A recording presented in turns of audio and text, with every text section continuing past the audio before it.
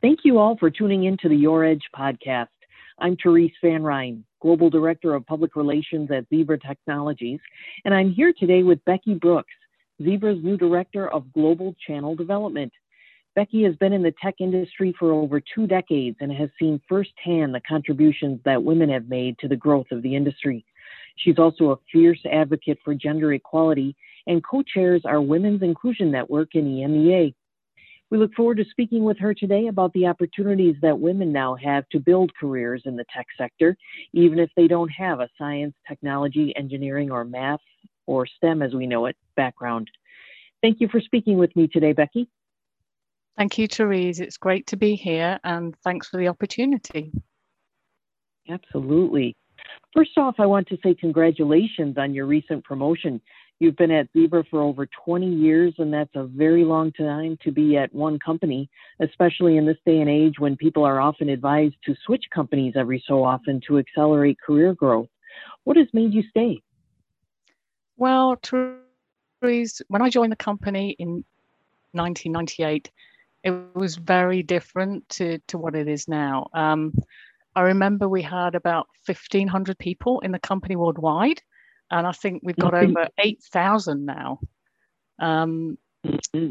Our share price when I joined was about $17 a share. And we just hit over $500 a share this month. And the other thing, when I joined, we were, just literally a single product company. Our core products were printers and supplies. And now, we have a huge portfolio of hardware, not just printers, scanners, mobile computers. We have software, we have services. So, in many ways, the company's changed so much. It feels a little bit like I've worked with several different companies. And just to add, in my time at Zebra, I've done 7 different roles with the company. The one I recently moved into is my 8th role. I've done individual contributor roles and also leadership roles. So, leading and managing people. So I think, my time with Zebra has been a real journey for me and obviously the company. And I've really grown up with that journey. Quite an evolution for Zebra and you, definitely. Do you feel like there are more opportunities for women in technology than there were when you started your career? Yeah, absolutely. I mean, I started my career in the 1980s, so just imagine how much the tech industry has changed since then.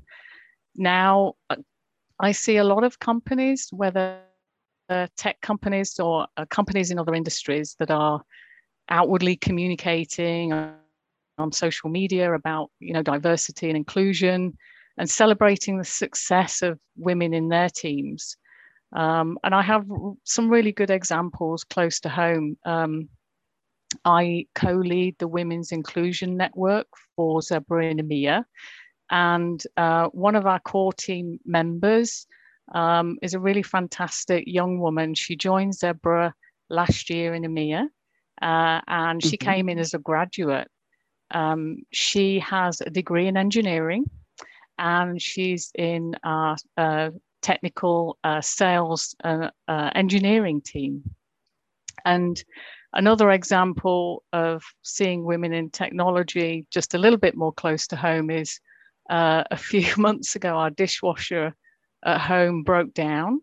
And those, those kind of consumer products are not mechanical. They're kind of digital.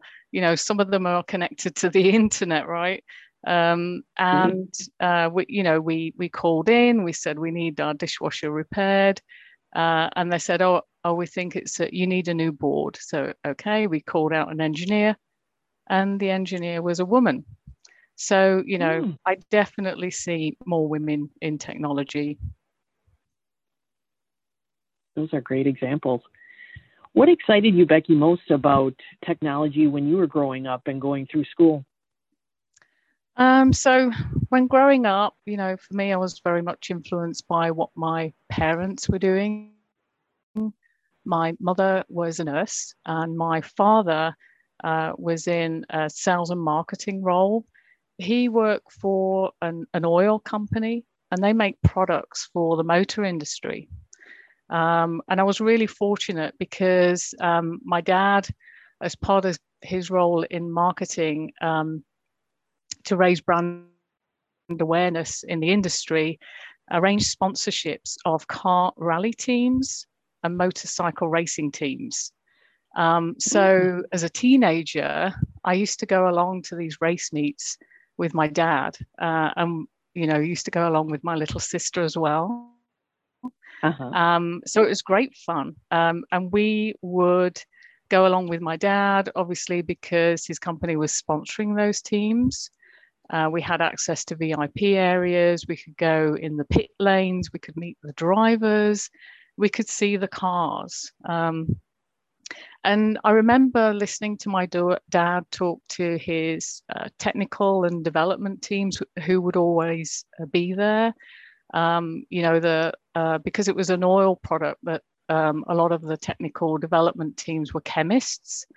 So I really heard about that talk about how they develop products and really refine those oil products to enable the cars that those oils were going into to be the best that they can be, to perform, in the best way possible, to race faster and to enable these teams to, win. But also these products were for the general public, for domestic cars and also motorcycles.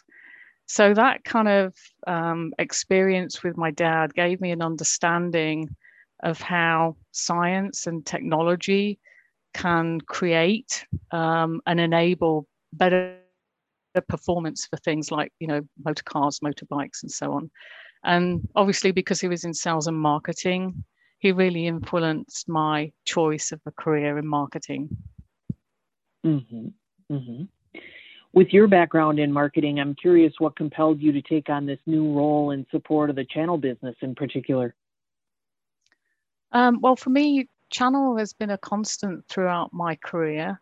Most of the companies I've worked for have sold products through channel. I started out in the building industry, for example. The company I worked for manufactured and sold roofing products. And that company sold their products through roofing contractors and builders merchants. So kind of a channel. The other industry that I moved on to after that was the design industry. So that company manufactured graphic arts products for use by graphic designers and design agencies. And again, we sold those products through dealerships. Again, a different kind of channel, but it's the same kind of principle, right? So moving on to Zebra, I kind of had an awareness of the role channel plays. And since Zebra is such a channel-focused company, that kind of, channel centricity has already been there. So even if my background has been in marketing, it's always been in companies and surrounded by a channel go-to-market approach. Makes a lot of sense. What value do you believe the channel brings to companies, whether they're large like Zebra or just getting started? Well, really, it's quite simple. It's about scale. So a channel enables any company, large or small, whatever the product. I've talked about roofing products, I've talked about graphic design products, and also technology, in the case of Zebra, and even the all products that my dad sold, a part of his company, were sold through dealerships. And the benefit is really it enables companies to serve more customers across different industries, markets, or geographies. Your manager, Jeff Partel, joined us recently on this podcast and spoke a lot about Zebra's channel strategy. However, I'd love to hear your thoughts on what it takes to build and sustain a successful channel operation. How do you build trust with partners and keep them engaged enough to support your business for years on end, especially considering that competitors may be trying to team up with those same partners? Yeah, it's an interesting one, and I can say for sure that I've been with Zebra for many years, as we were saying earlier, and I remember some of the channel partners I met in my first few weeks with the company. Some of them I know are still with us, so that's really testament to Zebra in maintaining those relationships and making sure that their approach keeps that channel satisfied and supported. But for me, it's about three things, I would say. One is about building trust, honesty, integrity. Do what you say you're going to do, and then deliver on time. And if something isn't quite going to go so well, be honest. Keep people informed, keep partners informed. I think communication is really, really important. Second thing is really adding value and opportunity to the partners. I think looking back to my roles in channel marketing, we would do initiatives and efforts to enable our partners, and we'd share best practices in sales, in marketing and business development. And the other thing, of course, is to continue to provide a range of market-leading products and solutions that enable our channel to grow their business with their customers, and also enable them to develop new business with new customers. And the third thing really is collaboration, and making sure that we have forums and ways for our channel partners to give us their feedback.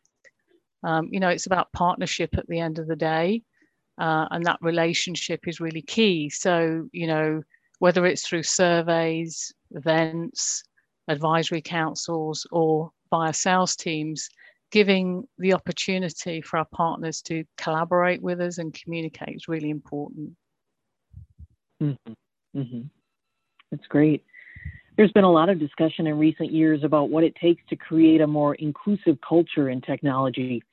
How do some of those best practices translate into channel marketing or management roles specifically, in your view?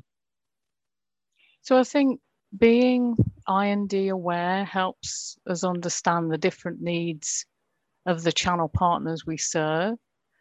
So, when we think about what we do in channel marketing, we need to make sure we're serving our entire ecosystem. We have thousands of partners. Some are multi-million-dollar size companies, and some are startups, just with 2 people. So the needs of the small company and the needs of the large company are going to be completely different, but they're still all going to be reselling our products. So I think when we're doing activities and initiatives around channel marketing or managing our channel, we need to be mindful of that diversity within our ecosystem. We need to consider things like, when we're doing sales incentive programs, for example, what would motivate a salesperson in one size company versus another? We need to be mindful that many of our partners obviously are in different countries with different languages and different customs and cultures. So especially when I think about in channel marketing, we're producing materials to promote our products and materials for our partners to reuse in their own marketing. We need to be really sensitive for things like imagery and photography. Are we putting out there perhaps images or photographs of our products being used in certain markets such as retail? Are all the people in those shops all female or all male? So, I think it's about being mindful and aware that there is diversity in our channel. And that I&D awareness obviously helps us with that understanding. Right. Are there any changes that you hope to elicit specifically as a woman leader in the tech industry? Yeah, I think we're doing some great things as a company in committing to setting up inclusion networks like the Women's Inclusion Network that I'm involved in. We're really using it as a platform to enable open and conversations, and sometimes difficult conversations, which is great. But I would really love to be able to reach and encourage the younger generations to think about, what they want to do and not feel there are any boundaries or that their choices are limited either because of their gender or who they are. Great. Shifting gears a bit, I read a stat the other day that said only 22% of students today can name a famous woman in tech. I feel like that's a call to action to tech companies and others to better celebrate women's accomplishments. I know you're a co-chair for Zebra's Women Inclusion Network and EMEA. What other initiatives are being taken to showcase the work of women in tech, whether here at Zebra or more broadly across the industry? Wow, that's a really interesting statistic, and it would be great to change that for the better. I mean, for any listeners out there, I saw online a famous woman in tech that I want to mention now. If people that are listening want to look her up, her name is Whitney Wolfe Herd, and she's the CEO of Bumble. And she's the youngest woman to take a company public. And that was announced in the press very recently. So, check her out. Okay. I think in terms of initiatives and what we've been doing, we're very much focused on celebrating the women in our network and celebrating, their success stories. We use our Women's Inclusion Network as a platform to really showcase their achievements. So we run things like events of different sizes. So we run small events, which we call coffee chats, where it's a bit more intimate and they're not recorded. So people feel they can be a bit more open, and share a bit more. We might pick on a specific topic or ask a specific one of our WIN members to talk about, their experiences and their life. And then the other kind of event we do is much bigger, much broader. So we have things like panels where we have a guest speaker from somewhere in our organization. We had one recently, actually, to celebrate International Women's Day in EMEA.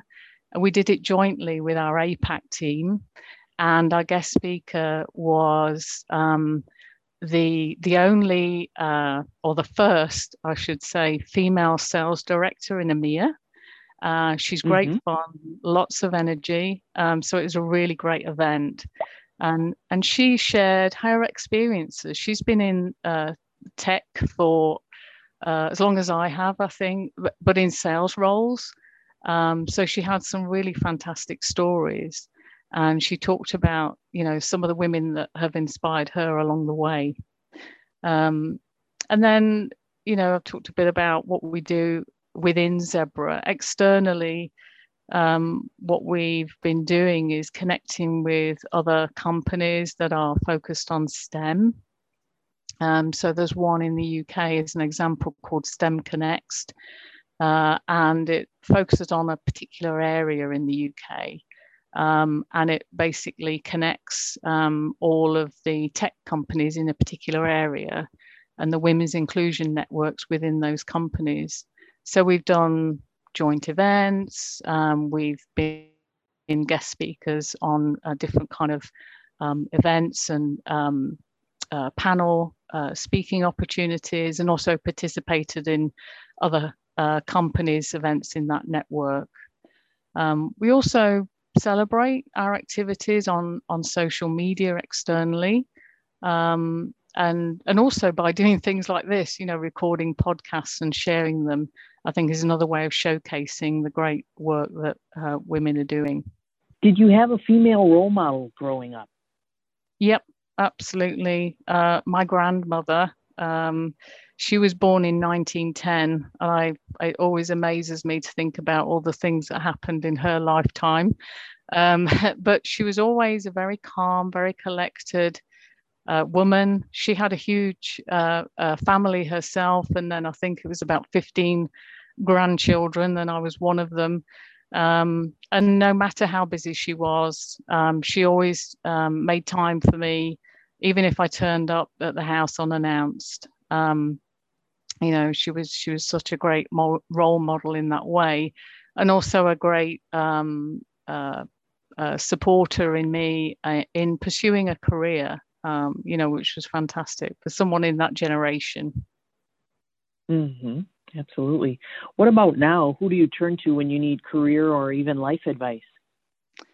Well, I come from a large family. I'm one of 4 kids. So over the years, I've turned to them for advice and support, and especially from a career point of view. My father obviously was in sales and marketing, and also my brother was in tech sales as well. So I had some great go-to people that were very close to me. I also have an incredible network of friends, both men and women, from school, university, and also a lot of people I've worked with over the years that I've stayed in touch with. So, it's really great to have that, and I'm very lucky. Mm-hmm. Before I let you go, I wondered if you could tell us a bit about your personal passions. What brings you joy outside the office? So a couple of things. I'm from quite a rural area in the UK, a town called Belper, which is about 140 miles north of London. And, as a child, did a lot of outdoor pursuits. So I love hiking, and recently completed a 630-mile hike of the southwest coast of the UK. I just have to say that I didn't do it all at once. So I did it with a couple of friends. We did it over 11 years. And what we did was a little bit at a time each year. So I really love that. I love the outdoors, and especially a coast path walking. The second passion for me that my husband and I share is we volunteer for a charity called Hearing Dogs for the Deaf. And basically, we take care of the dogs whilst they're being trained to be life-changing assistance dogs for a deaf child or a deaf adult. It's great fun. I've met so many great people through that charity, and I've learned a lot about taking care of dogs. And it's pretty easy. All we do is drop a dog off in the morning at Hearing Dog School, pick them up in the evening, and then really treat them as a pet in the evening and at weekends. But I absolutely love it. Oh, nice. That's inspiring. Becky, thank you so much. We appreciate all you're doing within Zebra Nation and your community, and we're looking forward to hearing more about the impact of your channel initiatives in the coming months. Thank you again for speaking with me today, Becky. Thank you, Therese. Really appreciate it. Absolutely. And thank you to our listeners for tuning in once again. You can find more insights from our women leaders on the Your Edge blog. I'm Therese Van Ryn, signing off until next time.